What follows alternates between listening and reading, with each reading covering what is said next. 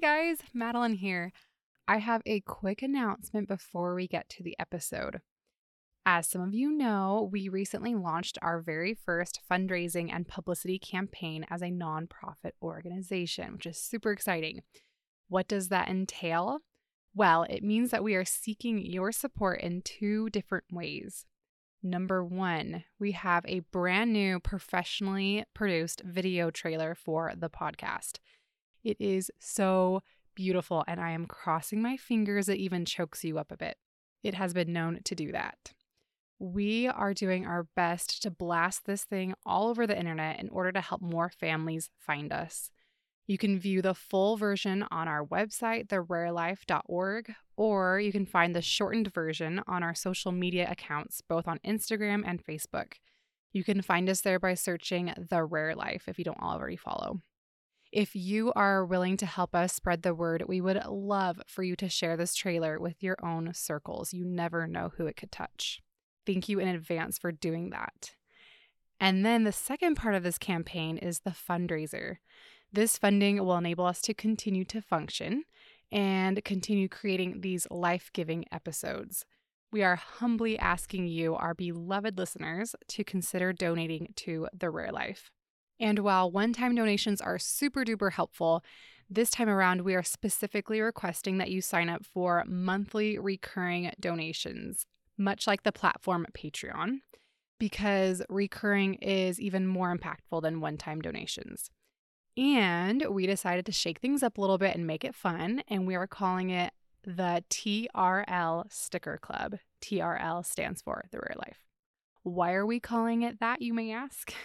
Because if you sign up for a donation of at least $5 a month, you will receive a sticker as a thank you. And it's not just any old sticker, but a sticker exclusively designed by our incredible team member, Alyssa Newtile. We worked hard on these and hope that they will find their way to your child's medical equipment, your water bottles, or anywhere else you like to stick stickers. These sticker designs are inspired by our community and specifically the Rare Life community. So it is medical life meets mental health, trauma, talk about the hard stuff life. Alyssa created not one, but 4 different stickers. So if you sign up for the $5 a month, you get to pick out your favorite of the bunch to be sent to you. If you sign up for $15 a month, you get to pick out your favorite 2 stickers. And if you sign up for $30 a month or higher, you get to have all 4 sticker designs. I know you're probably dying to see them, or you should be because they're super awesome. So hop on over to our website, therarelife.org/sticker club, so you can see the designs and sign up. And one last thing, it is the sense of urgency that you've been waiting for. The TRL Sticker Club will close on the last day of this fundraiser, which is November 28th. After that time, you are so welcome to make donations, but we will no longer be sending out stickers as thank yous. Our next Sticker Club fundraiser will open in 6 months with a fresh batch of exclusively designed stickers. For this first campaign that we're doing right now, it is our goal to have 100 TRL Sticker Club members, which will fund 10 episodes of Season 9, which is coming out in January. As of right now, we have 26 gracious Sticker Club members. Shout out to those incredible supporters. You know who you are. Each one of you are helping us continue to produce this podcast. But we still have a ways to go to meet our goal of 100. Your contribution will make the difference. You can help us reach that goal. Every bit counts. So please pause this episode, go check out therarelife.org/sticker club. Check out the stickers and consider signing up for a recurring donation to help us continue producing this incredible podcast. You guys, I've gotten the messages. I've heard how impactful this podcast and organization has been to you. So if you could now put your support behind us by sharing the trailer, joining the sticker club, or both, it would be so appreciated and help us continue doing what we're doing. All right, on to the episode, which today is a rebroadcast from 1 year ago during our last holiday season. So whether this is your first time or your third time listening to this episode, enjoy. It is a fact that the holidays are hard, but I think it's just something that we don't typically name because the holidays are supposed to be a time of happiness and celebration. So there's a lot of guilt involved in acknowledging that it's actually something that's really hard. Hey, you're listening to The Rare Life. I'm your host, Madeline Cheney. Today we have our first of a 3-part series all about the holidays with guest Amanda Griffith-Atkins. The holidays are upon us, and I know that can bring up a lot of mixed emotions, not all of which are jolly. And I think that there are just some unique things that we face as parents of children with rare conditions and disabilities during the whole year, but some of those are really accentuated during the holiday season. So in this episode, Amanda and I discuss those really difficult emotions and situations that we're often faced with. And we kind of dissect those and examine those and talk about ways that we can navigate those things. In creating this episode, we really wanted to include as many layers and perspectives as possible. So Amanda and I opened up our Instagram stories to each of you to weigh in on the topic. And your answers were so helpful. They really guided what we talked about in this episode and the way that we talked about it. So thank you so much to every one of you who contributed. And if you want to be included in future episodes, be sure to follow me at _rare_life. I'm super excited for you to dive into this episode, but a couple of things first. Number one, if your family doesn't really get why the holidays are difficult for you, and that's been kind of hard to really articulate to them or you don't want to, sharing this episode with them could be a really great way to kind of show them a window into what's going on for you if it's something that resonates with you and might encourage them to be a little more understanding. And secondly, I want to tell you a little bit more about Amanda. So as those of you who are longtime listeners already know, Amanda has been on the show several times. This is her 4th time, and we are set to have her on 2 more for this 3-part series. There are links in the show notes for the other 3 episodes that we've already done together, so you can binge the Madeline-Amanda duo if you feel so inclined. Amanda is so easy to talk to, and I just love her, and I love her insights. She is a clinical therapist, and she also has a 13-year-old disabled son, and so the combo of those, I just feel like she just has some really important insights and perspectives. So I just love having her on. She's my go-to. And be sure to follow her on Instagram if you don't already. She has a fantastic platform there where she shares just the best, vulnerable, real truths about disability parenting. So check out the show notes for a link for that. Amanda is a lover of mashed potatoes and of jogging at a slow pace. All right, let's dive in. Hi, Amanda. Welcome to the show. Hello, I'm so happy to be here. Well, you are just my favorite little repeat guest. So I'm so grateful that you're willing to tackle this topic with me. As a lot of topics are, this one's like just a loaded one. And I know that you've expressed similar things, but just reading through all the contributions from parents, I'm just like, I have chills. I'm like, oh my gosh, this episode is so needed. And I have to do an honorary shout out to my girl, Brittany Stites, who helps me with a lot of the podcast stuff. This was her idea. This was her brainchild. So I'm kind of like, man, why didn't I think of this, But thank you, Brittany, for this idea, because it's so clear this is so needed after reading through all of your responses that you guys contributed. I think this is so important because it's something that we don't talk about very often, but pretty much all of us feel. It is a fact that the holidays are hard, for all the reasons that we'll get into, but I think it's just something that we don't typically name because the holidays are supposed to be a time of happiness and celebration. So there's a lot of guilt involved in acknowledging that it's actually something that's really hard. So I think so many people will relate to this. And if nothing, I hope people just feel solidarity that it's okay to acknowledge that the holidays are hard and that people aren't alone in that. Yeah, because we'll have some great tips to offer, mostly from Amanda, because that's kind of like, that's your thing. But like, I agree. I think the main purpose of this is solidarity because there's a lot of things in here. It's like, you can't fix it. It just sucks. There's just reasons that it just sucks. And I think there are things that, little hacks or things that we can do to maybe have more self-compassion and stuff that can help it not sting quite as bad. But it's like, it's just kind of one of those things. But yeah, I think it's just, there's a lot of more negative emotions associated with the holidays for those of us in this realm. And I think, like you say, that's something that's not talked about. I think when there are topics like that that aren't talked about, it's obvious that there's some guilt or some shame. And, well, I must be the only one who hates this. Like, it's the most wonderful time of the year for you, but not for me, you know? And I think this is one really big way for you to know that that is absolutely not true. Like, this is a very common thing.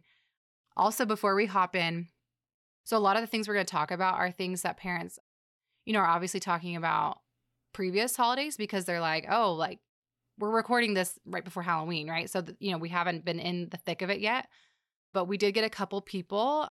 One mom said, it will be our first holiday season. Please remember us, how we are just receiving this diagnosis. Another one, this will be our first holiday season and it's really depressing. So this is a big acknowledgement that all of these things that we are listing out, or most of them, are from more seasoned parents that have been through the holiday season once, but we absolutely are acknowledging that there are people listening right now that this is your first holiday season. And I'm excited for that you're listening right now, because I think that this is going to be so helpful in kind of processing all the difficult emotions that will likely come your way. And to be like, oh, no, this is part of the deal. This is normal and I can anticipate it. So. Yeah, absolutely. I mean, I'm thinking back to about our first holiday season, and there was such guilt for feeling like, why am I dreading this? Or why do I have all these like hard feelings inside of me? So hopefully this will just help people to acknowledge that, like, first of all, identify, oh, okay, that's what I'm feeling. I remember I heard about that on the podcast, and then acknowledge that they're not a bad parent, or it doesn't mean that they love their child any less because they feel those things. Absolutely. Yes, yes, yes. Okay, let's dive right in, you guys. So because we got so many people contributing, which was amazing because it gives us a really full picture of all the different ways that the holidays suck. Is that the name of the episode? I don't know. All the ways. But like, because of all those contributions, the best way I felt like to tackle this was just to kind of like make sections of main reasons. And then there's a bunch of things that we're going to dive into in each section. So the first, and probably maybe the biggest one, I think, is grief. I think there is a lot of grief around the holidays in this type of parenting. And the first facet of that grief is this anticipatory grief, which I do have a whole episode about, which is like with this awesome mom, Katie Peterson. So I'm going to link that in the show notes if you want to hear all about anticipatory grief. But basically this, like, the holidays being this reminder of, oh my gosh, like, here we are at another Christmas, this gratitude, like, I'm so glad we still have them with us. And also, will they be here next Christmas? And just kind of that, like, for these children who have, more life-threatening conditions, or ones that that they have a shortened life expectancy, to be reminded that these are numbered. And I think that is such a visceral kind of grief, and one that is really, really hard to trudge through and to function during the whole holidays. If you have that at the back of your mind, like, that's really heavy. So heavy, and makes it nearly impossible to be in the present moment, which is exactly what we're trying to do in these situations. Just knowing that something so awful could happen makes it impossible, I think, to find joy sometimes. One time somebody told me our lizard brains are not meant to think about mortality, because on the day-to-day, we don't normally think about the fact that we're all going to die. That's really depressing. But I think as parents, when that's a reality with your children, we can't help but think about it. And the way that most people survive is by not thinking about death, right? Like, if we thought about it all day long, we wouldn't be able to function. But when you have a kid with a rare disease that is terminal and we could lose them at any point, it's like so impossible to find joy in the day-to-day. I guess that's a challenge for those parents, is to try to see moments of joy, moments where they see their child happy. Don't put pressure on ourselves to have to find joy all the time, but to be able to see it in little moments feels so important. Yeah. And as like in the episode I mentioned with Katie Peterson, she talked about how there is that side of it where she at least has been able to find a way to be really, really present because of her daughter's short life expectancy. So she, every, holiday, every birthday, I mean, she's there for all of it. And she's like, every moment she's grateful for it. And obviously it's also very triggering. So she's also very, that's not to say she's not sad about it or like depressed about it or like all of those emotions. But I think it is kind of this like this perspective that no one else really has in the same way. I mean, I just think back. So I knew this was going to come up in some way, but my dad, who passed away from brain cancer, got his diagnosis the first week of December and then died in that January. So the whole holiday season, I mean, it's just ever since then, I was like, well, the holidays will just be really hard for us now. But that last Christmas we had with him, I mean, that we knew it was his last one and it was horrible, but I was there for all of it, And so I think, anyway, there's both sides of that. But my heart just goes out to parents who kind of have this understanding of this could be their last Christmas or their last holiday with us. I mean, that's a doozy, right? Like, how do you even handle that? So, And just normal trauma, like you were saying, around anniversaries of things. Sometimes yeah. they unfortunately fall, like exactly what you're saying, they fall during that time, which is supposed to be the happiest time of the year. One of my friends, who is also a follower, sent a message and said that her son, I think it was that they got a horrible diagnosis right around the holidays a couple of years ago. And it's every year on that anniversary, she remembers it and it feels heavy. And so I'm certain that whether it's a hospital stay or a diagnosis or a terrible seizure or something, life goes on during the holidays. And some people have really difficult memories, exactly like you're saying, during that time, that just make the holidays sort of dark. Yes, let's tackle that. That was actually its own little category. I feel like this is a great place to talk about this because another thing, like when I was talking to Brittany about like this whole episode, she lost her son Logan right during the holidays. And so it's kind of this, I think the holidays just like suck when there's trauma there because every single year it's the same music, it's the same things you're doing. I mean, it is trauma trigger hell. I mean, just the way that we as a society, the nostalgia involved in that, where you are doing the same things, you're seeing the same people. Again, the music for me, I mean, like, it's just, you're right back there. And so I think for a lot of parents, your brain goes back there of like, oh my gosh, this is when we got this diagnosis. Oh my gosh, we almost lost him at this point. It's horrible, right? And I think in those ways, it's easy to resent the holidays because of how they are the exact same every year for the most part. And so it just, your brain goes right back there. Exactly. I'll read the submission that she said. Thanksgiving week at 14 months, my boy was in critical condition in the PICU. Thanksgiving Day is triggering. So every Thanksgiving, she remembers that horrible moment when her son was in critical condition. And I'm sure there's gratitude that they're not there anymore, but still that trauma that we hold, it sticks with you. That's so true. And it's not even just like what I was talking about, where it's like this time capsule of like, oh, we're right back there and my whole body feels all those things. I think it's also just made that much harder to be triggered during a holiday. Like, right? Because there's all this expectation of like, I don't want to be depressed. I don't want to stay in bed all day. Like, I want to be happy. I'll put words in her mouth, but maybe like, I used to love Thanksgiving and now it's hell. And I dread it and I don't want to dread it. And so I think that just complicates it all so much more when there's this expectation, both internally and externally, to be super jolly and happy and making memories and being there for, your family when, it can be hard to get out of bed. Yeah, I feel like I had so many people message exactly that. Like, it just feels so hard because the expectation is that we're supposed to be happy and we want to remember how it used to be, right? Like, or maybe even what we envisioned the holidays being like. When you have a kid or when you find out you're pregnant, you think, oh, the holidays are going to be so fun. Like, we're going to make all these memories and do all these special things. And then you get there and it's not at all what you were expecting. And so there's like this grief of what you didn't get to have and this grief of what your child didn't get to experience. Exactly. And I actually have a recording from Lisa talking just about that. So let's listen to what she has to share about that. My name is Lisa, and I live near Montreal in Canada. My daughter Kiara is 4 years old. I love the holidays. It is by far my favorite time of the year.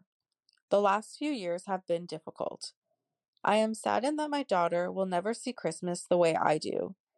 I love to give gifts and spend time with family during the holidays. Even bringing Kiara to her grandparents' house on Christmas is a challenge. The holidays look completely different than what I thought they would be with kids. It's a reminder as to how different my life is than what I expected it to be. What has helped me is designing the holidays in such a way that my kids will love, even if it's nothing like I envisioned. Christmas has become less about gifts, a nice meal, spending time with extended family, and more about quality time with my husband and kids. Okay, so I just feel like that kind of sums it up really well, like exactly what you were saying. As like, this is just really, it's just different than what I expected. And honestly, like, I think that is why there is so much grief involved during the holidays, not even just being triggered back to difficult times, although I think most of us have something that we're feeling triggered to. But then also, you think about what grief is. Like, it's the loss of expectation of how you thought things would be. And so I think it makes total sense that during the holidays, that's when we're really grieving, a lot of the things that we thought what it would be like you say, like with our children. And so there's a lot of ways, that it's different than we envision. And that I think is made really poignant during the holidays. I do love her shift though, from saying, instead of it being about the extended family getting together and this big meal and all of these things that maybe I thought it would be, she's shifting to say, let's keep it small because that's what works for our family. And we'll just focus on quality time with the, I don't know, 3 or 4 of us or whatever, the people who get it. I really love that. And I think it's important. I mean, flexibility, so many of us disability parents, flexibility is a huge value of ours. It has to be. But I think I like the way that she's been able to shift it to try and be like, okay, this is how we survive. This is how we make it enjoyable. And so this is what we're going to do. I think that's such a good survival skill. Yeah, exactly. And the duality in what she said, right? Like, I grieve this. I don't think she said I grieve this, but that's what I hear, between the lines of like, I grieve that this is not how I pictured, and that makes me sad. And we're shifting how we do things to make it work for our family. We're not just going to fight against, and a lot of comments from people was a lot of things about how, the things that I used to love doing during the holidays is now really difficult for my child, for me. And I'll add in there, like, when you're feeling triggered and you're in the grief and depression, like getting up and doing holiday things is just harder because you have less energy. And so I think allowing yourself to feel sad and disappointed that it's not how you want your holiday season to be, but then also being able to adjust how you do things and saying no when you need to and creating new holiday traditions, I think is, like you say, like, it can be really powerful to take control over something that you feel kind of powerless to. I also think adjusting our schedules and what we're doing, but also adjusting our expectations. That's something that it seems like a lot of parents mentioned, is how we do as parents have a lot of expectations and hopes on the holidays and our kids' reactions and things like that. And in a way, we really do need to adjust those expectations. One of my followers, who's a dad actually, and I thought this was helpful, he said not getting reactions from her, like no wonder in her eyes about Santa. And that really kind of stuck with me because I think I've projected my hopes on my son about a certain gift, or the way he will react when he sees Santa or the train or something like that. And it's just not important to him. And I have felt grief about his lack of excitement about things that I want him to be excited about. Right. And so trying to just go in it, managing my expectations and not projecting things on him and meeting him where he is. But I felt like I had so many parents that wrote things about feeling some disappointment in maybe what their child expresses around these sort of things. Yeah, totally. Or this other parent who said they have no idea it's such a magical time of year. I had a really good example from a mom, Heather, who talked about this exact thing. I also think about my son doesn't have a regular schedule. So a lot of times we do Christmas morning and you prep and you try to get the right gifts that'll work for him and something that he'll get excited about, even though it's not age appropriate. And then you get up on Christmas morning and everybody's at your house and ready to open presents, and your kid is asleep and you have to open presents for him, or you have to wait a crazy amount of time for him to wake up and be ready to do it. So that's not really fun whenever you've put all the time and effort into buying what you want to buy for him, and you have a vision of your whole family opening presents together and then him sleeping right next to you on the couch while everyone else enjoys the morning. Also, the struggle of going multiple places and doing a lot in a small amount of time. Yeah, I think she summarized that perfectly. Just sort of the pressure that we put on ourselves to make the holiday perfect. And so often, because of our child's disability, they might not be able to participate in the way that we had envisioned it. And so I'm just seeing that image of him sleeping on the couch and kind of like the holiday revolving around him as he just sleeps through it, and like mom's disappointment and all of it. And you just kind of ask yourself, like, was this even worth it? Like, should I even have done all this? And it just makes all that hard work, like, we kind of put it into question, and again put our expectations and hopes onto our child, which is really hard. Totally. These kind of sum up that, like, the expectations we have really in society. And I don't think it's bad that we have these expectations. It's just how we grew up and how we see other people experiencing the holidays. But then I think you're absolutely right. If you're able to kind of shift those expectations, like, it maybe sting a little bit less or help you enjoy. You can still grieve and feel sad that it's not how you expected or wanted it to be, while also adjusting things so that you can still have a great holiday. It's different and still make some great memories with your child. Yeah. And I think, I'm not sure if you had people say this, but I had a lot of people talking about, again, like gifts that we give and how, I mean, if anyone follows me, they know that Asher, my son who's 13, is obsessed with Elmo. And so there's always Elmo gifts under our tree. And for a long time, it was really hard for me. And I would try and push him into other things, other slightly more age appropriate things. And then finally last year, I was just like, I'm so done trying to push him into things that he's not into. And so I got a bunch of Elmo stuff and he was so happy. And actually, once I was able to let go of my expectations on what he should be doing, I was able to like see that spark and see him be happy. And that is what it's all about with these things. When you're talking about buying gifts for Christmas and stuff, it's not about what we get out of it. It should be about our children finding joy in the things that make them happy. So that was hard for me though, at one point, really, really hard for me. Yeah. It's like, I think this is something that I hear parents talking about kind of in the general realm of parenting, of like kind of projecting what we want our children to be interested in. So like maybe like someone who's really sporty and like, I want my kid to be into sports, but this is like next level, right? Because it's like, it's not just that like you're not a fan of Elmo. It's just like this, like, but kids your age aren't getting Elmo toys anymore. And so I love how you've leaned into that and how that has shifted probably his holiday experience as well as yours. And there was also people who talked about giving gifts and the child not showing that they're excited about it, and kind of that disappointment of like, oh, I expected them to be excited for this present that I thought through and it seems like something they would love. So maybe something like the Elmo gift, and they don't express it in the way that maybe other kids do. And then that's kind of like this letdown of like, as a parent, you get excited to give your child a gift, and if they don't have the words for it or they just don't express in a traditional way, I think that can also be sad, right? For a parent, like, because you do picture, I give my kid their Christmas presents or whatever, holiday present to be inclusive, but then it's just not the reaction that I wish that they would have or that I hoped that they would have. Yeah. And I think it's important to acknowledge that as a parent, that comes from such a good place. We want to see our kids happy. We want to see that big smile on their face and see them get excited about things.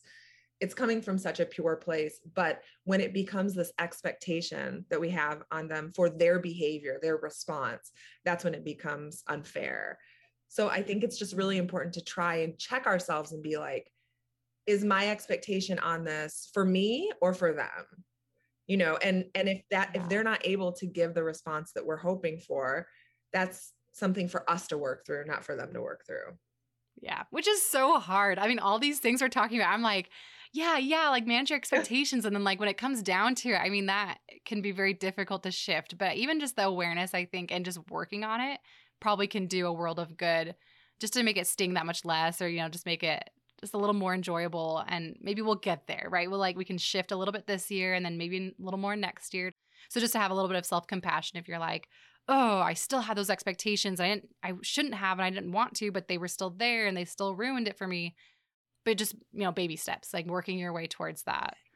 I think acknowledging, like, if you have expectations on something and your child opens the gift or you help them open the gift and they don't have the reaction that you want, all we have to do is just say, oh, I wanted a bigger reaction. That hurts a little bit, but our day's still okay. And I can take ownership over the fact that that was me projecting something onto them. Like, I think it just takes a little bit of self-talk to remind ourselves that that's what we were hoping for. And it's totally fine that it didn't happen. We have to acknowledge our grief in order to face it, and I think understand it and make it so that it doesn't rule us in those moments. Yes. So well said. Yes. And let's talk more about the gift giving, because I know that almost like 50% of the what is hard about the holidays revolved around gifts. In large part, I think because my child is 13 and he still wants Elmo presents, or, things like that, right? Where it's like, this is, I'm giving you a baby toy and you're 5 years old, because that's what you're interested in, or that's what you can interact with. And so I think that just brings up all the feelings, right? All that grief that maybe we kind of keep under wraps during the rest of the year. I think that just is a really effective way of bringing it all up. So, and I think like this kind of is divided up into two different camps with the gift giving. It's like there's the camp of the difficulties of gift giving from extended family, right? So like the grandparents want to give gifts and stuff, and kind of all the complications with that. And then there's also all the feelings that go into us ourselves, selecting the gifts for our children. Like those are both big parts of this. Yeah, let's tackle the like grandparents giving gifts, because I feel like that feels way more out of our control than simply like managing our responses to things, because then we're dealing with managing their response to it, like acknowledging that they're disappointed, or watching them force, maybe is too strong of a word, but watching them force our kid to play with something that they're not really into, or I don't know, that feels really hard for me, because then I'm all trying to manage their feelings and my kids' feelings and my feelings. It's just like too much managing. Yeah. Okay, we have an audio recording, so let's listen to that, and that will kind of like spring us into this, our child receiving gifts from extended family or others. So we'll hear from Erica.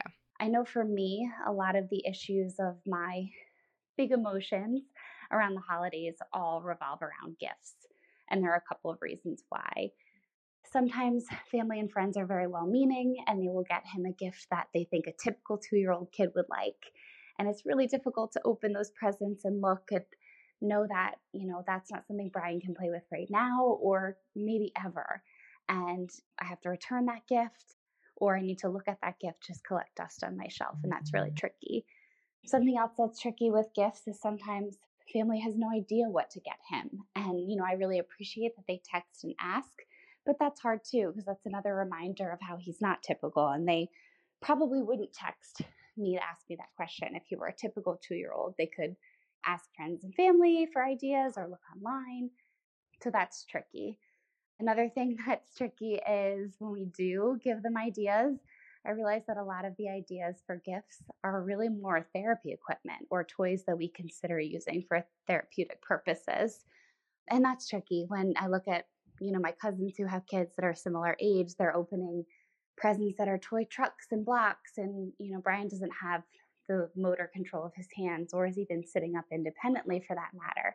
So, he's getting light spinners or different things that maybe somebody who is on a developmental age of like 4 months or 5 months, like he is, would get. And that's really hard to watch them open presents and react in that way. And Brian's not going to have the same reaction. So I think for me and for our family, gifts are definitely the trickiest part of the holidays. But of course, we try to find the joy in every situation on the holidays. So while presents are tricky, we celebrate that we get to be able to have him spend time with family. And, we really try to appreciate all the moments, small, big, everything in between, and just really make the most of it. Okay, I think that was so great. I think she summed it up really well with like the whole gift giving from others, externally, because wow, that's a lot to unpack. Yeah, so complicated. And it seems like she's done a really good job of trying to figure out what the right way to do this is. Like, is it okay to tell people ideas of what to give our children for holidays, or does that take some of the fun out of it for them? I don't know. This feels really complicated to me, because the thought of her having to go return stuff feels so heavy, and just, I don't know. I wish that there's a way that we could be more direct with people about what helpful things are for our kids. But then does that take like the magic away? Does that feel like we're micromanaging it too much? And like she said, they wouldn't have to ask if he weren't disabled, right? And so I think that there's this like, I think a lot of the things about the holidays that's hard is that you're like comparing it. There's a lot of comparing, and it's just made so much more obvious. And so I think just that like gut punch of like, oh my gosh, she wouldn't have to ask, she would just get him the blocks in the truck. And I think it's very thoughtful that they're asking. I think that's actually really great. And that's probably the best. I mean, I don't know. But in my opinion, I'm like, I think I would rather just explicitly tell them, oh, he's super into the light spinners and things like that. Just so you're not like getting presents that are like going to be kind of useless for them. But like, it's still a difficult thing, to feel like you have to say anything. And one thing I also heard from other parents too is, and this kind of bleeds into a section that we're going to tackle with about family issues, but like a few parents felt this hurt of like, you don't know my child very well, and that's why you have to ask. And I think that is another gut punch in there, kind of packaged up. If you feel like you haven't taken the time to get to know him with all of it, all the different aspects of him, including his disabilities. And so you don't know. And so you have to ask me. And again, I think it's thoughtful that they are asking.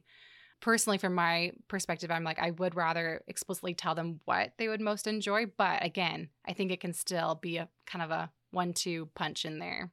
And then also what she said about like a lot of the gifts are therapeutic in nature. That's kind of a double-edged sword too, because on one hand, those are the things that a lot of our kids really need. And especially if it can help ease some sort of financial burden for us as parents. But then you're feeling like the only thing that your kid is getting for the holidays are like therapy gifts, right? Which I think that feels sort of depressing too. And also makes us feel like we always need to be doing something. Like there has to be a function to every single gift. And the goal of it is to somehow like help our child's development or something. That's so exhausting to me. Yeah. And you think it just accentuates what we kind of feel the whole year. Like, oh, you're taking your child to soccer practice. I'm taking them to a therapy appointment or to the doctor's appointment, and kind of like, cool, the cousins get the truck and the blocks and my child's getting a therapy toy, like, and like you say, kind of those expectations of like, because I need to be doing all the things, even for Christmas, we are thinking about therapy. And that's really hard. I remember every year I used to ask our PT, what should we get for Asher? Can you make a Christmas list for Asher this year? Like I did that multiple years when he was little, and our PT would list out like 6 things, and then I would give that directly to family.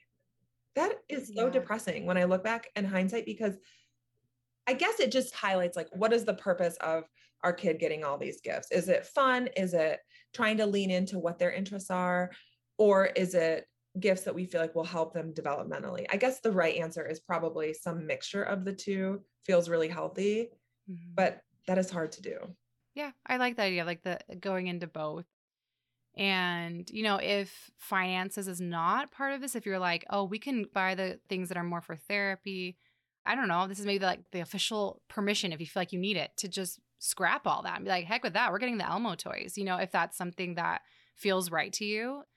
If finances are not a part of this, you don't have to do the therapy stuff. I think sometimes too, like with the light up toy in the example she talked about, that's probably, I'm guessing that's something he also really enjoys, right? Because she mentioned, so I know this personally, but her son has CVI, so visual impairment, like they really like the bright lights. My son had that too. And so the bright lights, like those were his toys, were things that lit up. They do cross over. But I think, if you're feeling this pressure, like we have to get the things that will help him develop the best, like maybe you can ease off on that for the holidays, like if that feels good to you. Absolutely. I love it that you said that. I hope listeners hear that loud and clear. That feels very important. Yeah. You can be mom, or dad during the holidays. You don't have to be the therapist during the holidays or ever, but that's a whole thing. So let's talk a little bit more about like the gift giving on our part as far as like the developmental stage that they're in. I feel like that was something that we heard a lot about, is like, I feel sad buying a baby toy for my 4-year-old, right? Because that does trigger up that grief that we feel. Absolutely. Just that idea of what it should be like, which I feel guilty even saying that. I don't know if you feel that, but there's this part of me that's like, oh, is that ableist? Is that me projecting what I think my kid should be? Is that me not accepting him exactly how he is right now? Like, where do those expectations come from that he should be into football right now instead of Elmo, right? And it's a very real thing. Like, most 13-year-old boys are not into Elmo. It's just the reality of it. And it reminds us that our child is developmentally at a totally different point than most of their peers. And there's sadness in that. And so I really struggle with the guilt of feeling like I shouldn't feel this way. I need to accept him exactly how he is. There's no shame in him having a disability and, you know, being where he is, but also it's just totally not what I expected. It is not what I expected. If somebody would have said, you have a 13-year-old son and what is he into? I would have never in a million years guessed Sesame Street. But here we are. So it is just a constant mental battle of acknowledging my grief, owning it, and saying like, it's okay that I feel that way. And I really want to work to celebrate where he is right now. Yeah. I think like, I mean, this is going to sound maybe a little heartless, and I don't mean this to sound like brash or whatever, but like, I think feeling upset that your child has baby toys, you know, at age 4 or whatever, that's just an example, but, or the Elmo at 13. I think the fact that we feel sad comes from ableist ideas, right? Like, and I'm not saying people who feel this are ableist, right? I don't think that label, I don't know. I think that's reserved for very few people that just be like, you are an ableist person. But I do think that acknowledging that we grew up in a society that told us that this is what 13-year-old kids like, you know, and set up these expectations without ever acknowledging that there are disabled people that don't fit into those little neat boxes, right? Or even just non-disabled, like, right? Like these boxes that we grow up with. I think that those inform some ableist ideas within us. And I think it's also something that we can be like, I'm kind of victim to, right? Like you didn't choose to believe these things. These are things that are internalized and you grew up with, right? Like these are really hard to dismantle. But then also being like, and, you know, so it's okay that I'm feeling this way. It's okay that I'm sad. And I hope there's a Christmas someday that that sadness is kind of more in the background and I can, like, kind of like you talked about, like leaning into the Elmo, right? And so maybe you do still feel sad about that sometimes, and that's okay. But just that it sounds like your holidays have been more successful or more joyful because you've been able to kind of put that behind you a little bit. And so it's kind of playing in the background instead of like the main front and center stage because you've been like, we're going to lean into the Elmo thing. Like, I love that he loves Elmo. We're going to go all out with that. And, you know, as you were talking, what dawned on me is that I think that transition was so much easier when my family started to accept that part of Asher too. So I would be curious what other people think about that too, that when I didn't feel pressure to manage everybody else's responses and feelings, and when they were actually on board with accepting Asher for what he's into, it actually made it so much easier for me to do it too, because I didn't feel like I had to fake him being into the age appropriate thing. Yes. And I think also, if you just kind of think going back to like the whole, like, well, we grew up in a very ableist society and these are things that are like very internalized and not by our choice. I'm not trying to throw the dirt on our family or, you know, extend, you know, our parents or whatever, but it's like, where do you suppose we learned that? And they learned from their parents, They learned from their, so I'm not trying to like, I'm not like blaming one generation or one person for this, but like, I do think that's a really interesting thought is like when the family's also coming to terms with it and they're also dismantling some ableism and saying, awesome, he loves Elmo. Let's get him all the Elmo toys. I'm not going to buy him the football anymore. Like I'm going to get him what he actually would love. That's going to, I think, help us dismantle our internalized ableism as well, because it's kind of like that's so closely connected to all of it because that's how we were raised with these people. These aren't just like, these are our extended relatives. Like we were raised with them. They raised us. And so I think that's all going to be a big ball of very connected things. I love that. And I also think that highlights the importance of celebrating the things that our kids are into because it helps other people have a window into differences. So anytime I post, oh, Asher loves Elmo, it gives an example of a kid with a disability loving something that's not quote unquote age appropriate. So I would encourage all of us to, if your kid has a thing that they're into that feels like it's younger than it should be, don't be afraid to post it, talk about it, celebrate it, because I think that slowly but surely starts to dismantle this like binary thinking of like, what 13-year-olds are supposed to be into. Yes, yes. And then I think that also gives our family members, like extended family, like some cues, right? And some like, I won't say it's like, I'm not sad that my kid's into Elmo, because I think that those feelings could always be there, right? They're always going to be there playing some kind of role in this, but maybe more of a background role. But to be able to be like, I love that about Asher. I love that he loves Elmo. And if you're talking about that with your siblings and your aunts and uncles and your parents and whoever, they're going to catch on to that. And I think that's kind of contagious to be like, oh, that is super cool. Like, I love that about him too. And so I think we can kind of set that example with our family members. Yeah, I love that. And I'm also just thinking of the people who might say, well, my kid's not really into anything, or my kid doesn't, that's a whole different set of grief too. Like sort of acknowledging that your kid maybe is not capable of being obviously excited about things, or verbalizing it, or, being engaged in a character, or a TV show, or a toy or something. So just also want to hold space for the grief around that too, because I'm sure that is a loss. That's something that parent never imagined that they would be faced with. And then how do they know when their child is feeling super excited about something if they can't verbalize it? I'm sure that there's ways, but still, it's a whole different set of grief. Yeah. And I'm going to kind of present like a devil's advocate. I mean, I agree with what you're saying. Totally. I'm going to present like a little flip side of that and just kind of push back against the idea that there are kids that aren't into anything. Because I think that might be true. Like maybe they're not into like kind of more these traditional toys or these traditional interests of like a cartoon or like an iconic, thing like Elmo. But I do think that as parents, we do get really good at reading our kids' cues, when they're less traditional or more subtle.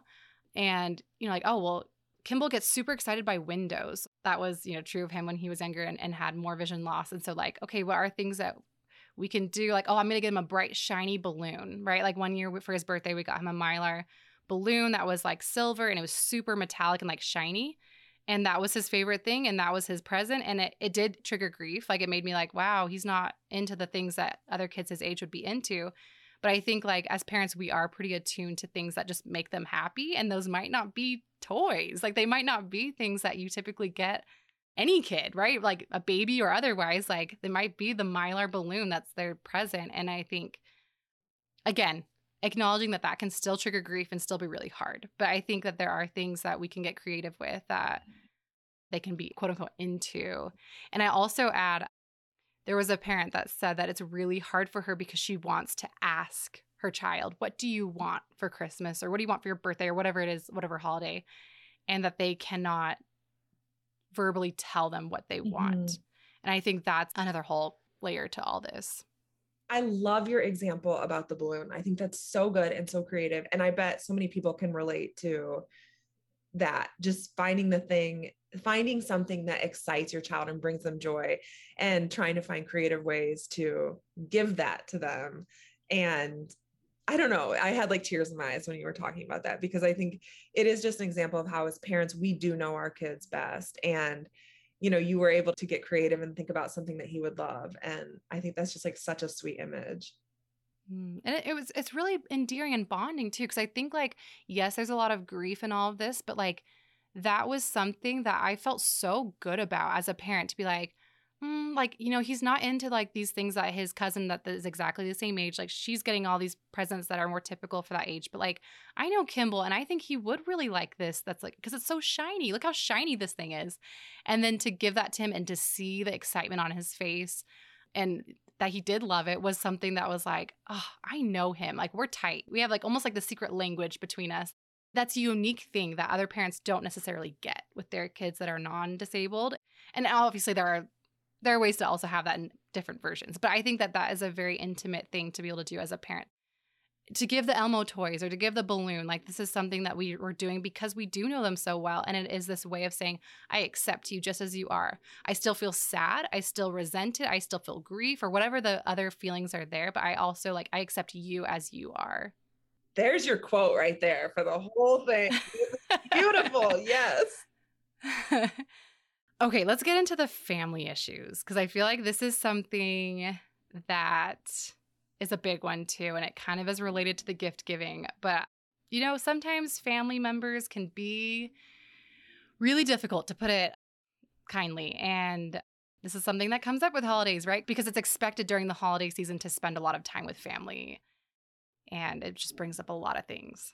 Yes, I had so many comments on this as well. And of course, it makes sense. Like you said, we're spending a lot of time with family, and it also really highlights differences in kids. And I mean, I know for me, I have a niece who's 4 months younger than Asher, and I'm sure a lot of people can relate to this. So there's just that constant comparison of what a non-disabled child looks like. But one of the things that stood out to me was a comment that somebody wrote, and it was that there's so much anxiety for family gatherings with people we haven't seen in a year.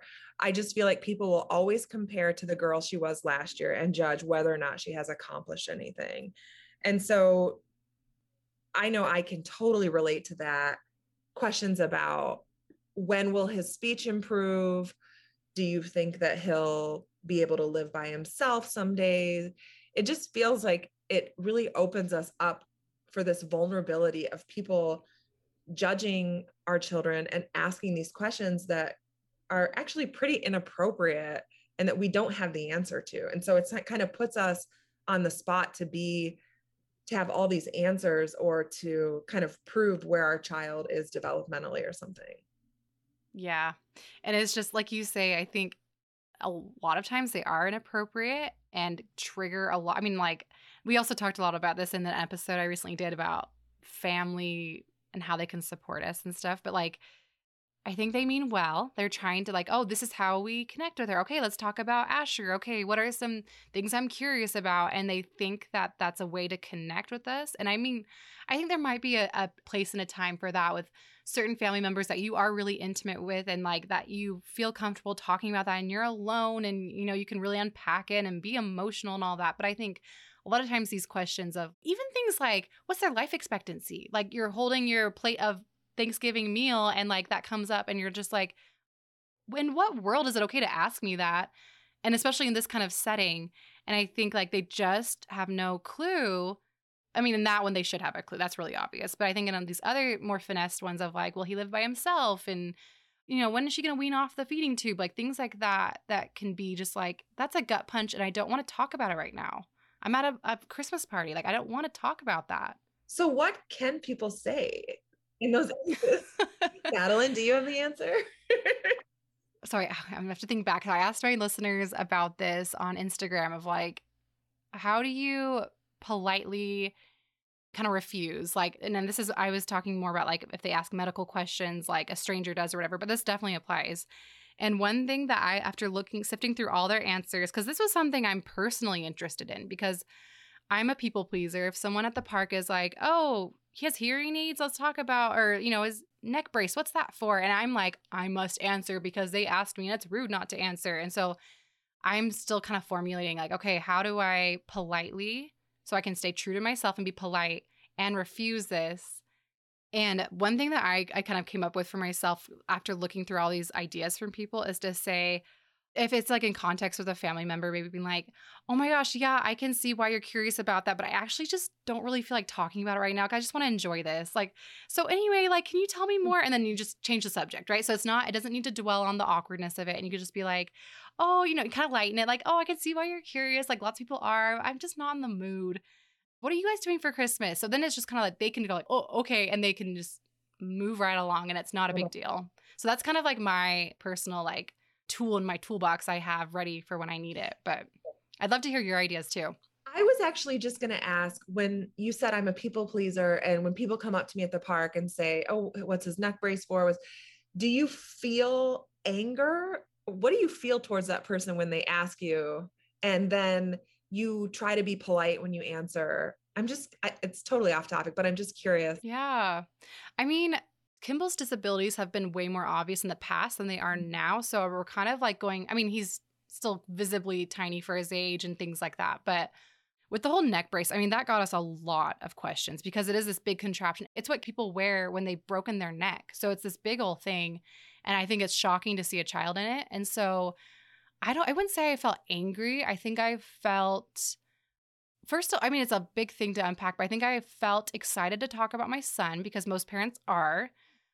But I also felt very I don't want to say violated. That's like too extreme, but I felt very put on a spot and like, this is really personal and a little violated.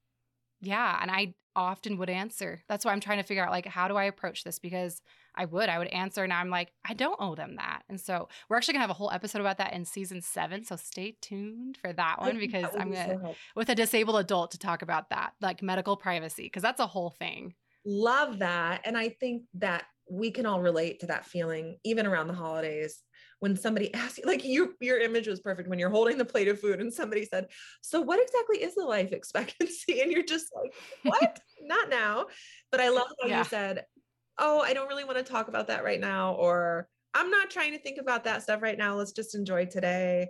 You know, just being able to acknowledge, basically the bottom line is you don't have to answer any of those questions, period. And I'll offer for my fellow people pleasers, you don't have to answer. And you don't have to be super like, you don't have to be like, how dare you ask me that? Now we're going to have a big fight in front of everyone. Like, there are ways to hold your boundaries, as far as I have a boundary about answering that question and I don't feel like it right now. That can be your reason, right? You don't need more reason than that. And then second of all, you don't need it to become this big awkward family feud or family fight. Like, you can hold your boundary of like, but I also want to respect people and I don't want to come across as like super rude or blunt or whatever if that's not my jive. And so I can have both of those, because that's kind of what I came down to. I can hold my boundary of having to explain about Kimball, but I can also hold my boundary of like, I want to remain in good standing with people. And so I can do it in a way that's like, we're going to be light and bright about it. We're like, oh, and now we're moving on and I'm going to give you a really easy way out because that's going to feel awkward for you. And we're just going to change the subject really fast. So good. Anyway. That's good.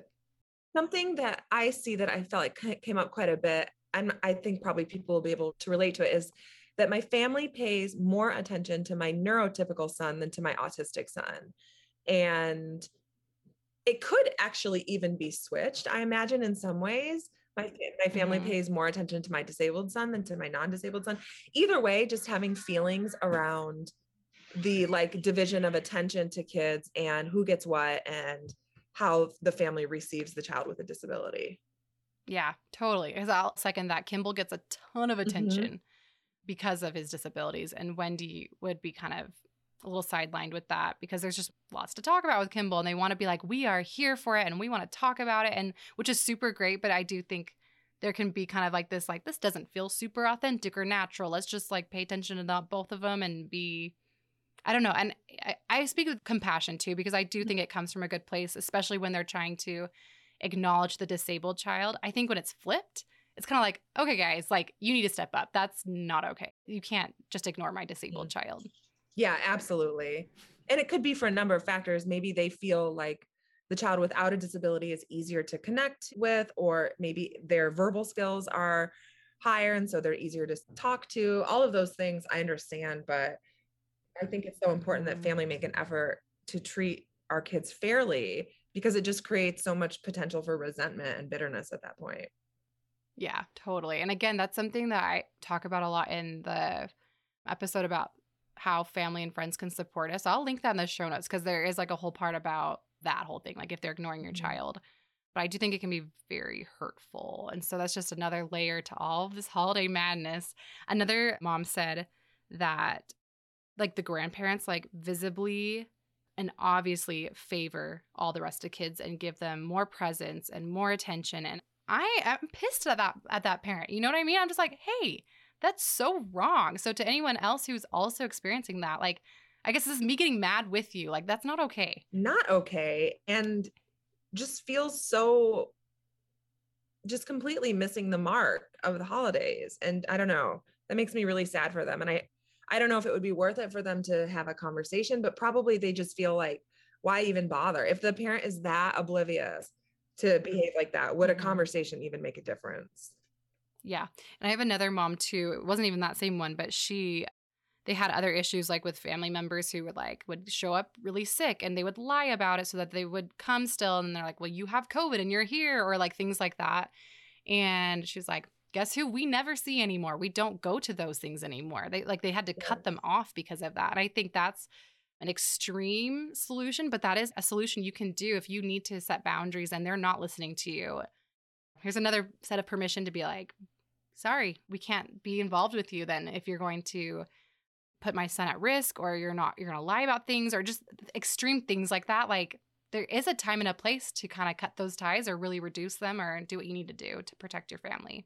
Oh yeah, because I think one of the biggest things about these relationships with families around the holidays revolves around safety, whether it's like food safety, which we'll get to food later, or like health. I think a lot of people wrote in concerns about germs around the holidays and getting together with a big group of people. And like, nobody said this in particular, but I imagine thoughts about like, oh, are your kids unvaccinated? Are they vaccinated? What safety precautions are you taking for COVID? And it's just like such a deeply personal thing that a lot of us with kids with disabilities, we have to have a bit of a hypervigilance around health.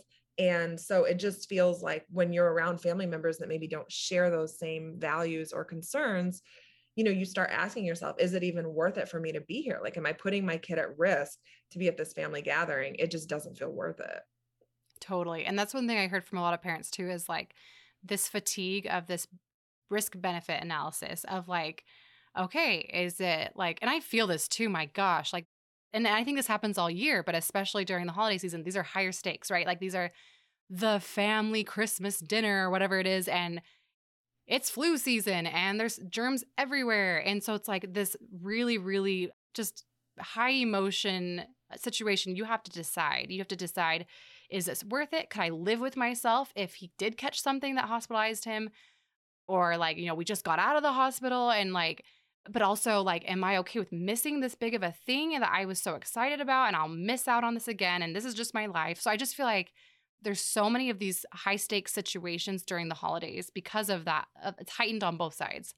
And that just sucks. I'm not sure there really is a great place to be like, and here's your advice. Just other than like, you know what, there are other parents who are also dealing with these really difficult decisions, and you're not the only one. And it's okay that if you're just really not loving that part of this.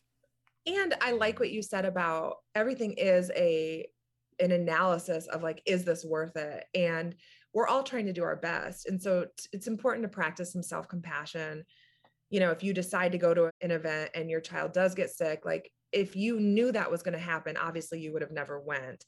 But we're just trying to do our best and trying to live some semblance of a like predictable, enjoyable life, especially around the holidays. And so just to be gentle with yourself, that you're doing the best you can, and we're going to make mistakes, and we got to keep doing what we're doing and trying to keep moving forward, I guess.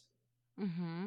And I'll also add in there are alternatives too. So I guess like there are ways to kind of adjust how you do things, like we do with most things, the rest of our lives. But like this one parent said, we've learned to sit out at family gatherings.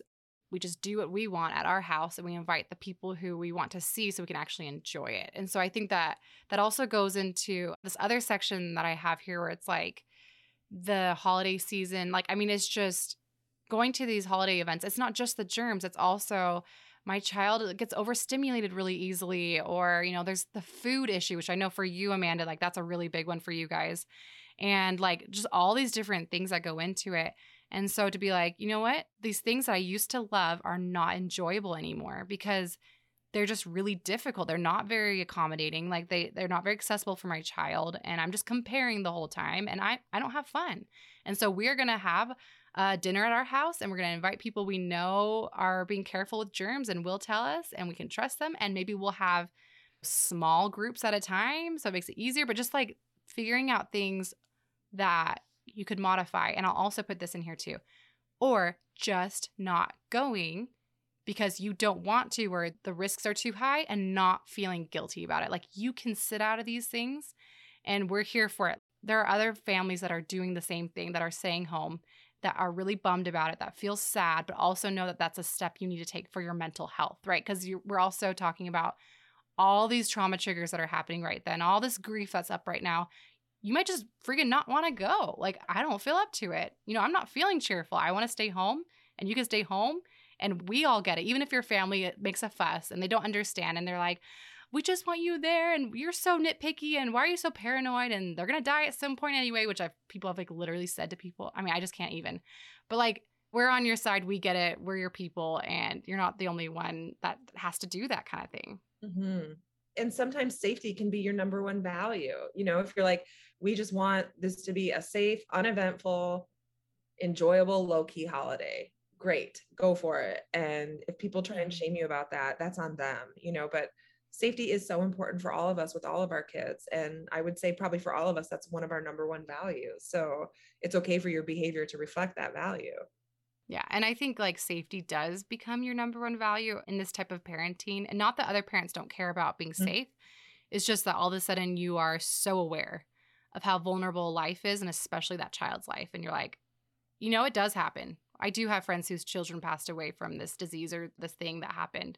And like, I'll do anything to keep my child safe. Yeah. And so I think that becomes one of your very top values is like, how are we going to keep this child safe and our family safe? And like you say, that becomes worth it to you to stay home sometimes. So, and something I was thinking that sort of goes along with that is with holidays, I know for us, when we're at a big family gathering, either myself or my husband, one of us are usually in a back room where it's quiet and low sensory needs with Asher, just one-on-one for like probably 60% of the gathering. And so that feels so stressful because if it's my husband, then I'm feeling guilty that he's back in a room isolated, missing out on everything. And if it's me, he's feeling the same way. And you just have to, at some point, have to ask yourself, like, is this worth it? Like, we're not spending time as a family.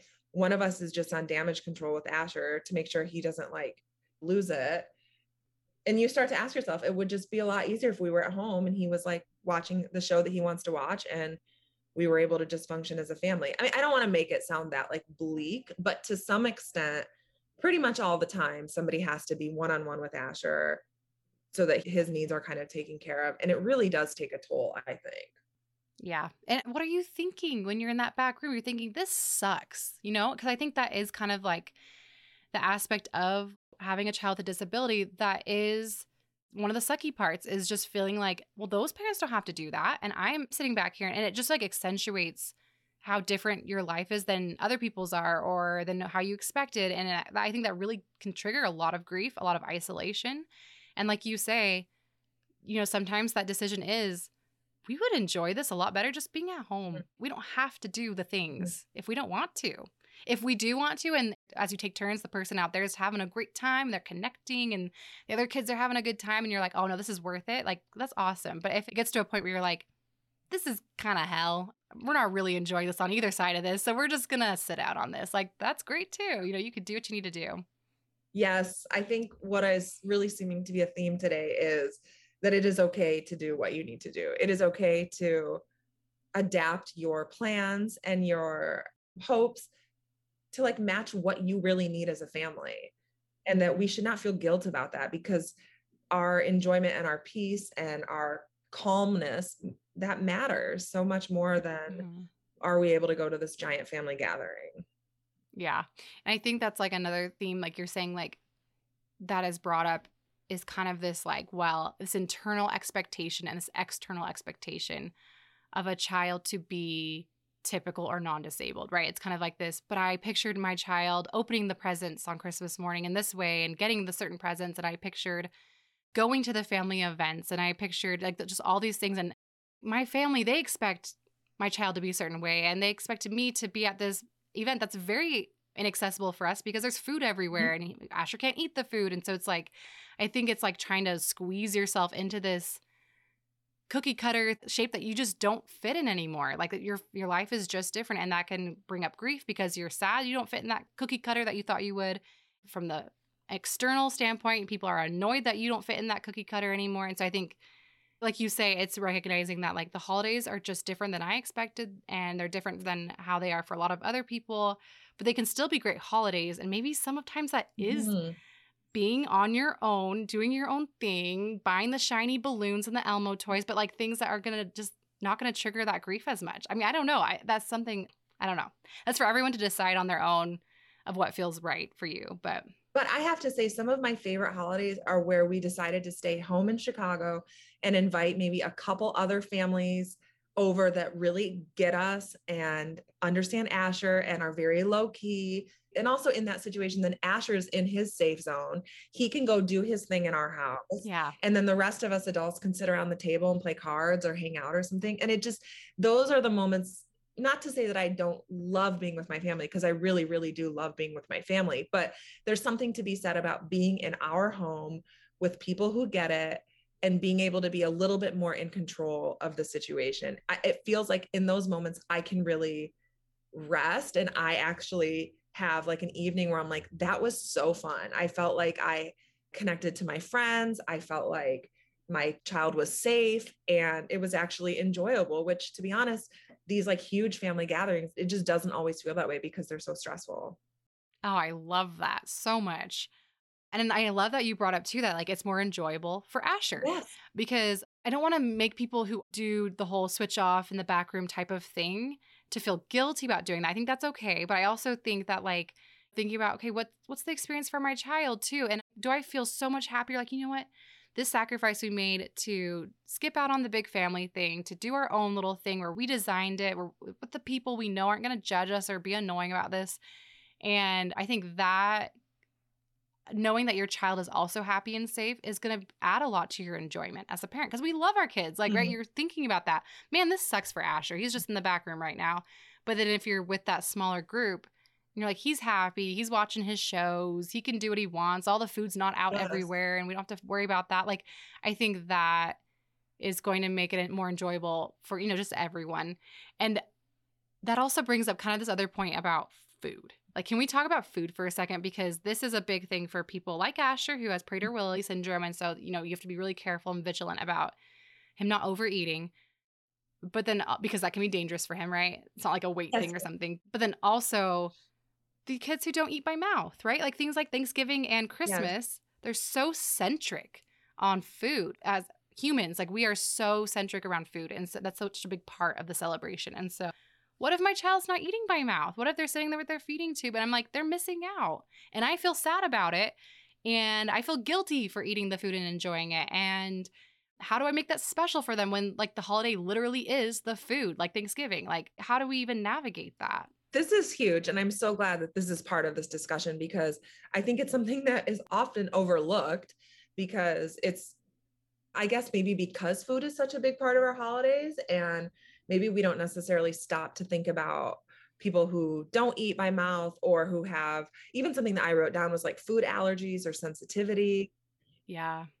It can really change the way that we celebrate when you have a kid that doesn't eat in a typical way or can't eat your typical holiday meal. One thing that somebody submitted was, she said, trying to explain yet again that my daughter doesn't eat. No, really, she doesn't eat. Really. I'm just picturing this person like in front of their like uncle or something. Like, no, for real. Like, no, she doesn't eat. Like, I could just see and the uncle being like, not even a taste, like not even, what about, have you tried it? I bet she'd like it if you try, you can just envision this going down, and this poor parent being like, no, trust me, I know what I'm doing. And people just don't get it. Like, they do not get food sensitivities. They don't necessarily get like, no, it's not that we're choosing to tube feed and that if we just tried it, maybe it would get better. Like, no, we're doing this for a reason. And same with like Asher and anybody with PWS, like, no, they have like a specific diet and limitations on purpose. And if we deviate from that, there's going to be problems. It just seems so hard for the general population to understand these limitations.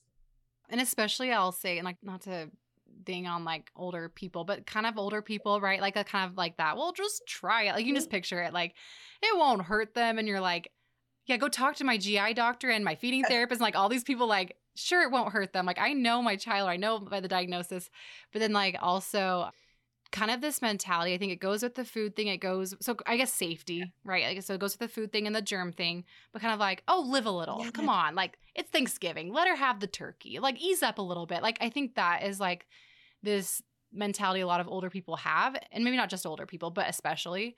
And I think that as a parent, when you're like, I work so hard to keep my child healthy and to keep them safe. You think a bite of turkey is worth them going to the hospital, or you know what I mean? It's just like, you have no clue. And again, I think that kind of goes back to feeling very isolated when you're like, you have no, because those thoughts come up a lot, I think. You have no clue. You have no idea because you're trying to push me to do this. You obviously don't understand. And my life is so different than yours. And I think that it brings up a lot of stuff, I think. Yes, you nailed it. I think that is so spot on with how it feels. And just not being respected by family members. I know that's not their intention. I know they're trying to encourage us to loosen up or something, but it just feels so like if I could loosen up, I would. Trust me, I would love to loosen up, but we cannot. It's not an option. Is Kimball tube fed?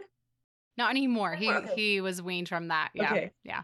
But I mean, it's definitely like, I think about it, during the holidays, and like, I remember during his first birthday and like, his cousin who was born like the day after him. So they were about the same age, and the smash cake thing. I was like, okay. So I made a little cupcake. He didn't even touch it, like no interest. Cause we were trying to we were doing feeding therapy to help him start eating by mouth and just things like that. I think these type of events just, again, they're just staunched in like expectation of how you expect your life to be or your child's life to be. And like, my child's 1. He needs to do the smash cake. He should be digging in and loving it. He has no idea. Like he might not even be able to see it on the tray because he is blind. So like just things like that where it's just like kind of suck down when you have those expectations and they're not there. And it's bringing up all that grief and you're frustrated at the relatives who are trying to push it and you feel disrespected. And I mean, it's like, no wonder. I'm like, at this point, I'm like, yeah, maybe we should all just be like, we're all on strike from these family events. But obviously that's not always like the right thing. We'll just have like a big event of all you have to have a disabled child to enter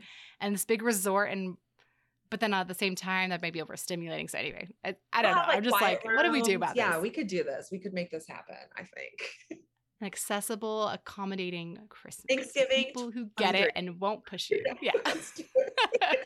Yeah. Oh, yeah. We're selling tickets. It'll be great. Yeah. But anyway, so yeah, the food thing. And then I do want to acknowledge I had one mom too also talk about how her daughter, because of her condition, cannot have sugar. Because if she has sugar, it'll put her into a seizure. And let's hear her audio because she recorded something about that. We have a really hard time around the holidays. Obviously, everything, it feels like, involves sugar. And I feel like everywhere we go, whether it be school events or family get-togethers or a Christmas party, holiday party, we're having a really hard time explaining big concepts, very big medical concepts to our daughter. At 3 years old, that's such a hard thing to understand, why you can't have what everyone else is having. And sugar is so dangerous for her. It gets in her almost immediately into a seizure. So we have a really hard time around the holidays, and we're nervous about this holiday season coming up.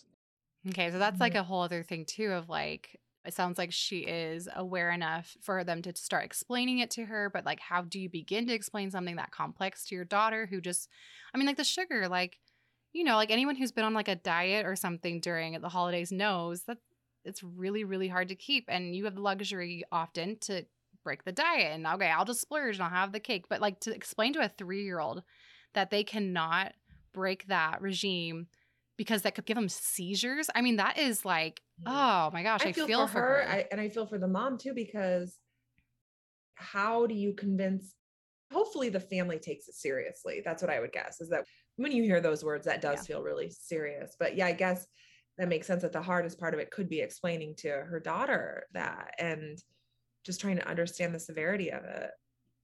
Yeah. I imagine that there's this big analysis too with every family event. Is this worth going to these things where I have to deny her again? Like that would just feel, I don't know. As a parent, I might be like, oh, I just don't even want to go. Like, that's horrible. I don't want to have to keep explaining to her and telling her she can't have it. Like, I don't know. That's really difficult. I think that might be a similar thing as like for you and for other parents with PWS where they don't understand and you have to deny them something like food. That's just so basic and something you just take for granted. Like, oh, I can give my child food, but like, that's just not always the case. And that's just so hard. The most helpful thing that people can do for us, and I'm sure for the person that just spoke too, is eliminating those foods altogether, just kind of making it so it's as sugar-free as possible for her, creating desserts or things that the child can eat ahead of time. And then just like adjusting the entire menu to that. That's the way I'm sure that parent would feel most loved and supported. And same, that's how a lot of PWS families are too. Like I want to go to a place where I know they're going to put the food away after we eat, where I know that there's not going to be a million options for like pie or things that he can't eat.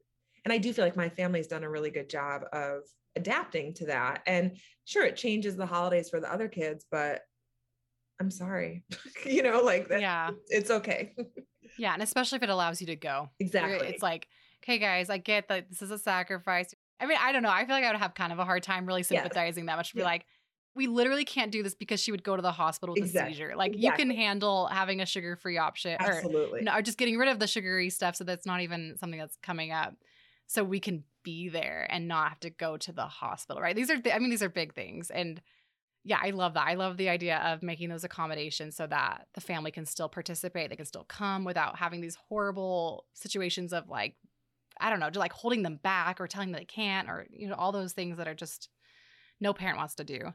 I also want to touch on a little bit more when our children are tube fed. I had a few messages from people who their children are tube fed. I imagine they're older than like what Kimball was at that age because he wasn't sad that he wasn't having the cupcake, right? Like he had no interest, didn't know it was there. But like for these parents where like they have children who are old enough to get it, that are cognitively there enough to get it, like, oh, everyone's eating right now. I'm just sitting here watching them while my feed is running. Like, do you have ideas of like how to, especially around a holiday like Thanksgiving, where like that is the holidays, eating?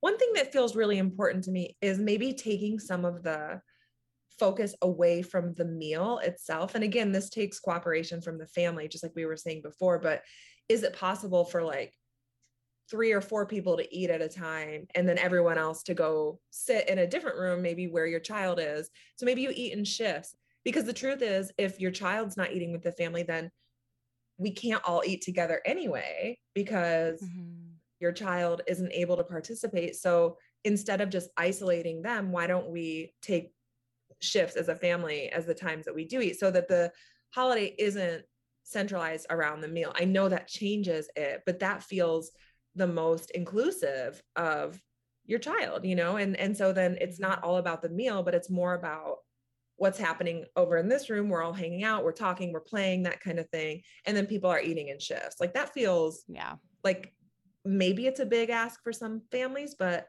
it also feels like really adaptive and inclusive. And so then your child's not left feeling left out. Yeah. And then another option too for that, I think, like if you're in that boat of the child is tube fed and they want to join in, but they can't, they're sad. I think that could be a point when you're do what you talked about before of like, you know what, we're going to skip out on like the huge family gathering for Thanksgiving. We're just going to get together with a couple families I know will be on board with that, of doing the shifts. I can imagine grandma, like great grandma or whatever, getting like, oh no, we need to have our Thanksgiving. They need to get over, that kind of thing. But I think that could be a time to step down and be like, we're just going to do our own thing and cater it to our child and make sure it's accessible. I think another thing I want to point out is like, if your child is tube fed, but they're not sad to not be eating, I think that you can absolutely like having them sitting there at the Thanksgiving table with everyone while they have their toys there that they're playing with, because they're not like actually eating, but like they can still be included in like the social aspect of it, where like they may not be eating, but if they're okay with everyone eating around them and they're not feeling sad about it, I think that could be something you could totally just include them in their coloring or doing whatever at the table. So they're still there with everyone. And then I would say also for those of us who have children who are tube fed that have a blenderized diet, I know that could be a really great way to, here are the, special Thanksgiving mashed potatoes, and you put them in the blender with the child right there and helping you. Do you want pie in there? And so kind of like, I think you can still have a special like Thanksgiving or Christmas or whatever you celebrate meal that includes those special items that everyone gets excited about, but you're like, oh, but we're putting it in the blender and we're putting it through your tube. It's just a different way of consuming the Thanksgiving meal or the Christmas or whatever it is. Yep. And another thought is, if let's say your family's eating at 5, like could you get there at 6? Could your smaller family get there at 6 or something? Like if you're like, we just don't even want to deal with this, maybe our family's not super accommodating to this, we'll just get there after dinner. And I mean, you would have to decide, is it even like, if you're dealing with a family that's not flexible enough to make adaptations for you, is it even worth it to go? If the answer is yes, and you still want to go, then maybe you just go once dinner is over and you participate in all the other stuff. Another aspect of all of this too, like just going into the holiday season, is I know we talked about germs, but I think a lot of parents are also really concerned about and feel a lot of anxiety about, is my child going to get sick this holiday season? And will that throw a wrench in these different expectations of like events we do want to go to? And I have an audio recording from Heather. I think she sums it up really well. So let's listen to that and we can kind of chat about that topic too, because I think that's important. My name is Heather Crowley. I live in Missouri. My son is Tate, 3 years old, and he has a severe form of epilepsy and a tracheostomy, among other things. I think the holidays bring up a lot of things, but my main problem is all of November and December. I have an unreal amount of anxiety around just trying to make it to Christmas or Thanksgiving or different events without getting sick.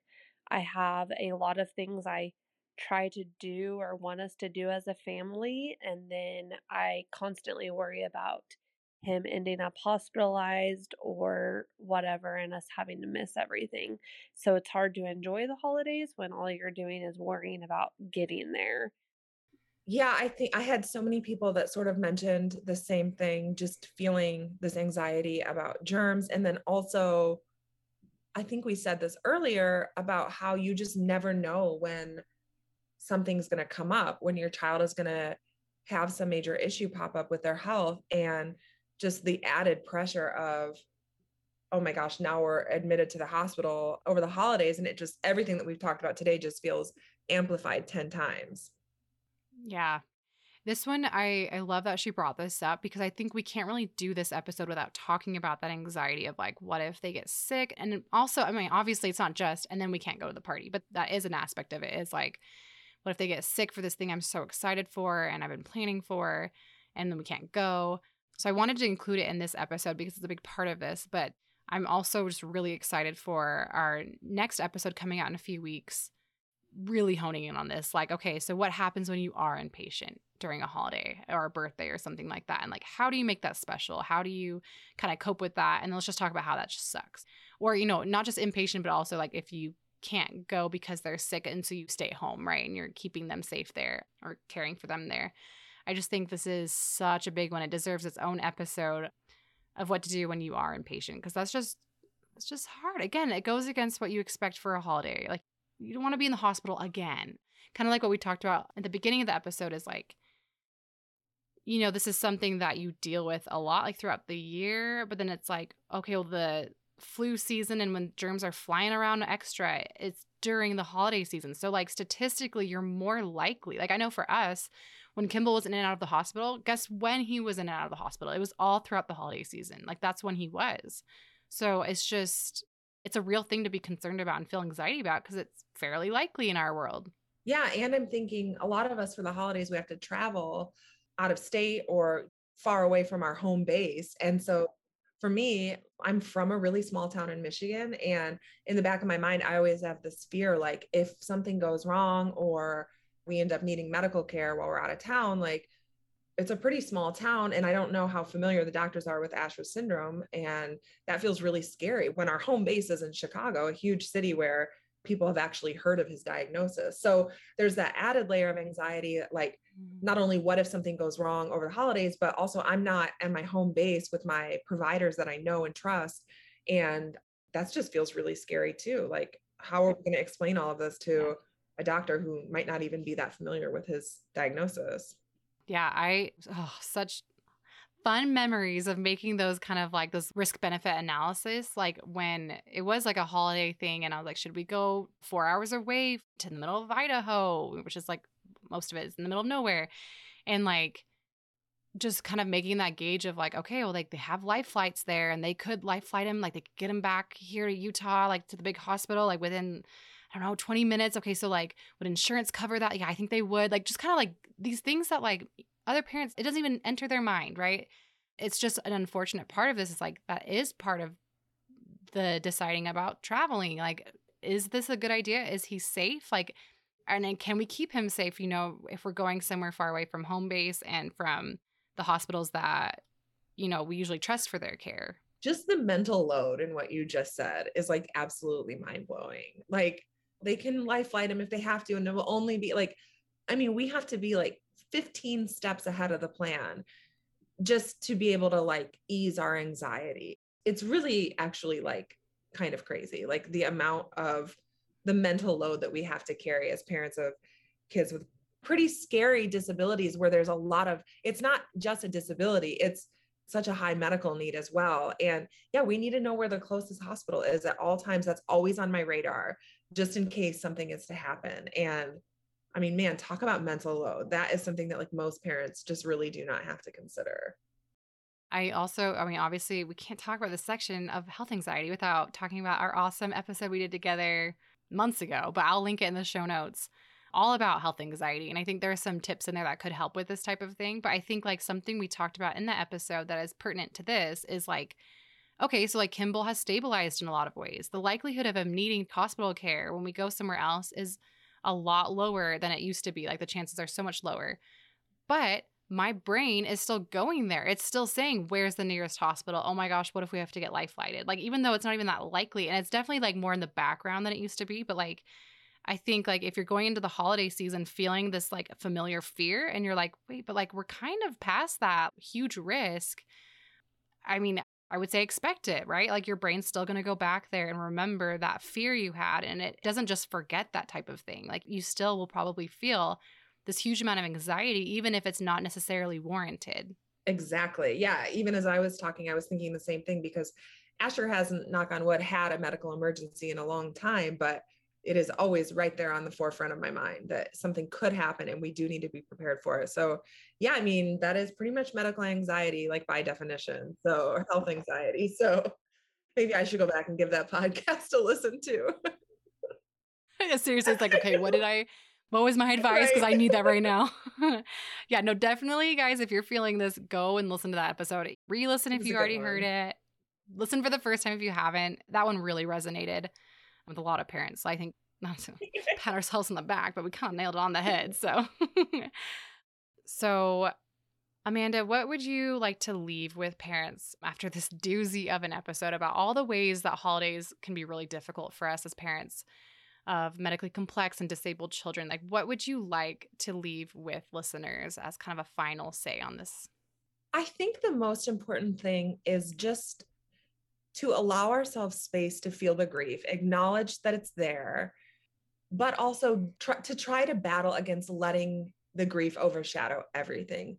The truth is that there are so many good moments and there's so many like little joyful things that happen if we try to create space for it. And that requires us to be flexible. That requires us to see things through our child's eyes and not through what we have hoped for the holiday.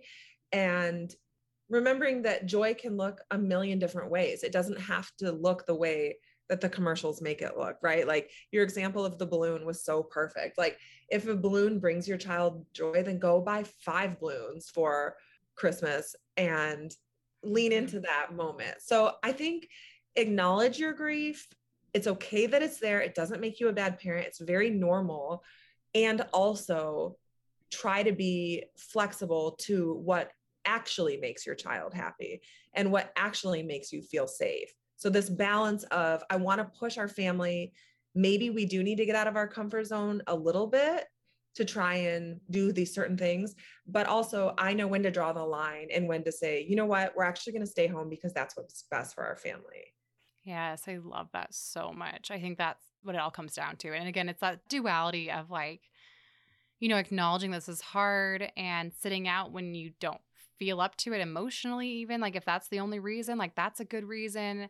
None of these things are required, right? You don't need to try to shove yourself into that cookie cutter holiday season family if that just isn't how reality is for you. And it's okay to feel sad that it's not your reality, but also like, I agree. I think that there are a lot of ways to feel joyful during the holidays for you, for your family, for your disabled child.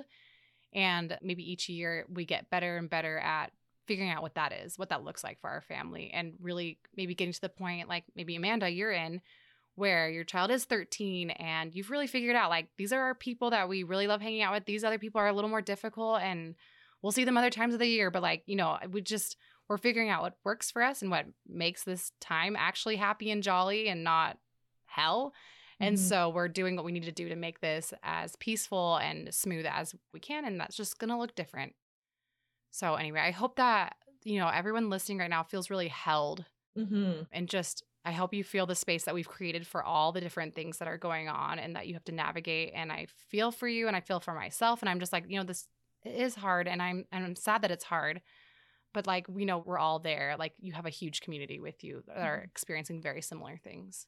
And also, I'd love to hear from people about what works for them. Like, what have they discovered over the years? Like, where have they given themselves permission to draw boundaries, and what works for them in terms of navigating all this? Because, I mean, we talked a lot about the hard stuff, and we did talk about the solutions too. But I would also, I would love to hear any ideas that people might have that they've found helpful over the years too.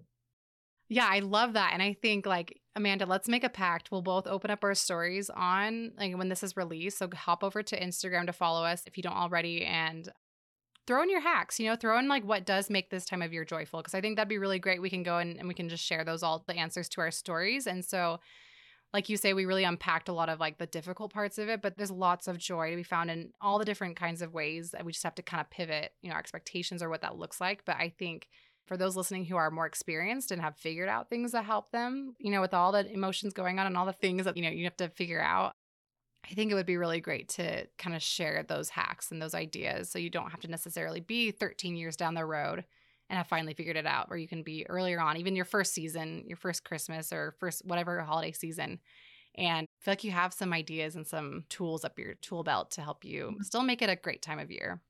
Yes. And I say great as in great, but also with triggering and grief and everything else that comes with it, right? I don't know that anyone's holidays are going to be just plain great. And that's, that's just it right there. But yeah. Okay. Well, thank you so much, Amanda. I so appreciate you and all your insights. And as always, I love chatting with you. Thank you. It was so great being here.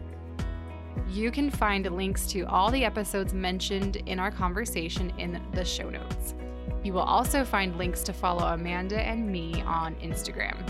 Check out our stories for a chance to weigh in on ways that you have adapted your holiday season to work for you and your family. We'll be sharing your ideas on there, and I think it'll just be a lot of fun. Because we're between seasons 6 and 7, it'll be a few more weeks till part 2 of this 3-part series is released, December 8th. That episode will be all about when your child is inpatient or sick at home during the holidays. It'll be full of tips and camaraderie. Don't miss it. See you then.